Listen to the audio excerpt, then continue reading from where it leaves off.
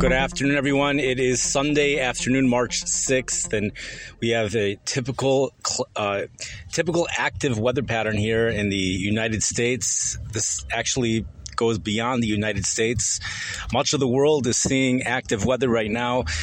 Although the weather pattern is typical, we are breaking records nonetheless. The East Coast is under an unseasonably warm air mass influenced by high pressure off on the southeast coast of the United States. Some maps indicate the high pressure is further to the north. Temperatures are soaring into the 80s over much of the East Coast. Temperatures in the 80s as far north. Even New Jersey, some areas may get into the 80s over there. Maryland. Temperatures in the low to mid 80s for North Carolina. Temperatures may even hit 90 degrees in Georgia. That might be the hot spot. But we've already seen temperatures hit the low 90s in Texas. The day is not over yet there. Temperatures are still going up for South Texas, Central Texas, perhaps even areas further to the north. We also have high humidity in Texas. Dew points are in the mid and upper 60s. Dew point of 69 degrees in Corpus Christi, Texas. Brownsville, Texas, dew point 69. Houston, Texas, dew point of 68 degrees. A definite summery feel to the weather down there. And temperatures are also breaking records in New Orleans, Louisiana. Record high for today in New Orleans is 84 degrees.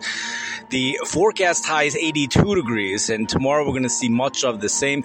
Also, very strong thunderstorm development is expected to develop just south of this strong front, which is situated over the Missouri-Arkansas border, possibly even tornadoes. Storm Prediction Center has put that area in Arkansas and even extreme South Missouri on a scale of 1 to 5 at the risk of severe weather is a 3, which is about 30%, anywhere between 25 to 35% chance of seeing severe weather within a 25-mile radius. In this situation, that includes the possibility for tornadoes. There's also the possibility for severe weather, even in Baltimore, Maryland. We're also seeing the potential for record warmth in Baltimore, Maryland as well, including Washington, D.C. This is the strong storm system, or at least a typical, in a certain way, it's a typical storm system. The low-pressure area is developing this afternoon off in the Oklahoma Panhandle at the same time that a short wave is moving from the northwest into that area, which is basically a piece of energy, a pocket of cold air, as some define it in the upper atmosphere, which is going to be triggering lots of precipitation and lots of different stuff. That's going to be colliding together tonight, moving over into the middle Mississippi Valley, then off to the northeast. Chicago is going to be affected by this because we're going to be on the northwest side of the storm track, which means the precipitation over here will be falling as snow. Usually these types of storms, as we pointed out in the past, they have a bullseye of 6 to 12 inches in the Midwest when you have Gulf moisture colliding with an area of deep low pressure and Arctic air. We're a little bit short on the Arctic air, and there will be some rain that gets mixed in with the snow. Snowfall accumulations for the Chicago area are only expected to be between 1 and 3 inches. Some say up to 4 inches, and then other places in the Midwest 3 to 6 inches. The amount of QPF in the Chicago area is about 0.3 of an inch. So if we were dealing with a 10 to 1 snow to water ratio, that would be about 3 inches. But we're not really dealing with a 10 to 1 snow to water ratio because there's another variable that's coming into play here, says the National Weather Service of Chicago.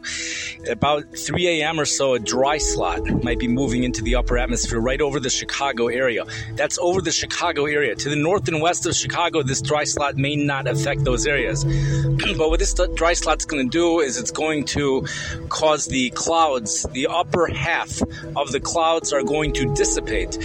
What this means is that the only precipitation we're going to be getting is going to be coming from the lower half of the clouds. In this case, the lower half of the clouds will likely be producing precipitation because it is a saturated air mass. The only issue is that the air temperatures of those clouds, or the water temperature, air, whatever the temperatures, are 8 degrees below 0 Celsius, which is approximately, what would that be Fahrenheit? 27 degrees, about 27 or 28 degrees Fahrenheit. And the thing is that that's not cold enough. Generally speaking, that's not cold enough for snow to form. believe it or not. The ideal situation for snow is about 14 degrees Fahrenheit. If we have a temperature of 14 degrees Fahrenheit, we would be looking at snow. Some say it even should be colder than that to get real snow.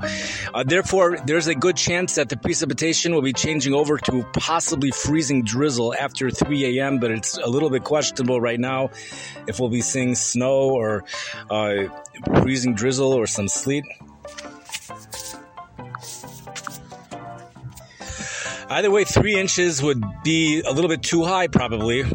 The area is probably going to get about an inch or two. We do have a winter weather advisory. Now, the reason why we have a winter weather advisory, in effect, for the Chicago area is not really because of the snow. It's because of the potential for ice that may be occurring tomorrow morning.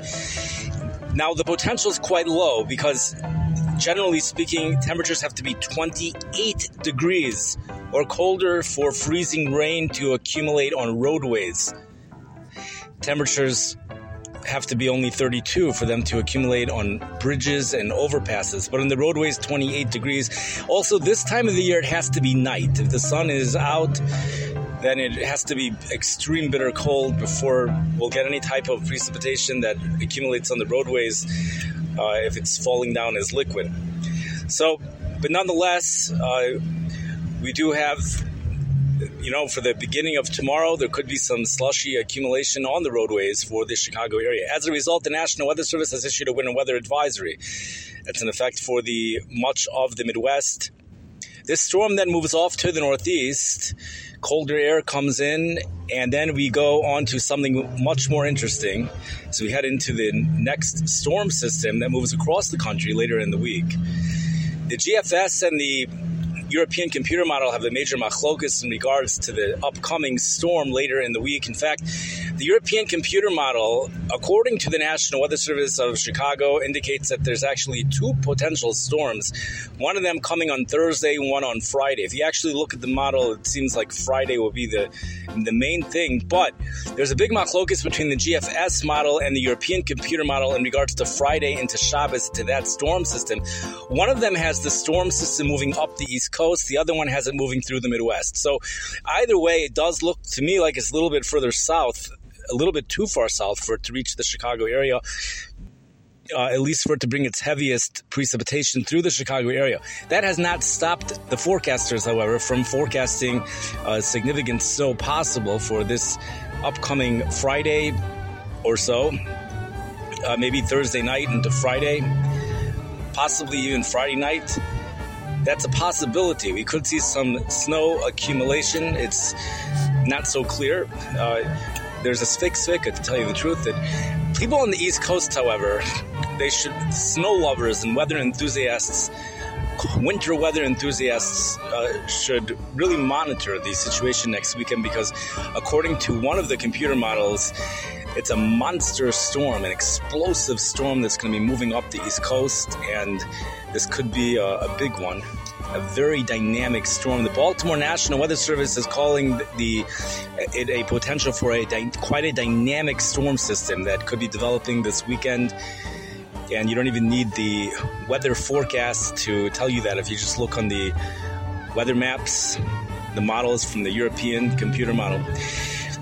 But for today, much of the country is enjoying warm weather, and the East Coast will continue to do so for tomorrow as we battle out winter and even some summer weather that starts to move in from the south. Those storms have been, says the Branson National Weather Service, Branson, Missouri, those storms have been stronger than what the computer models indicated. And that will bring this podcast to an end.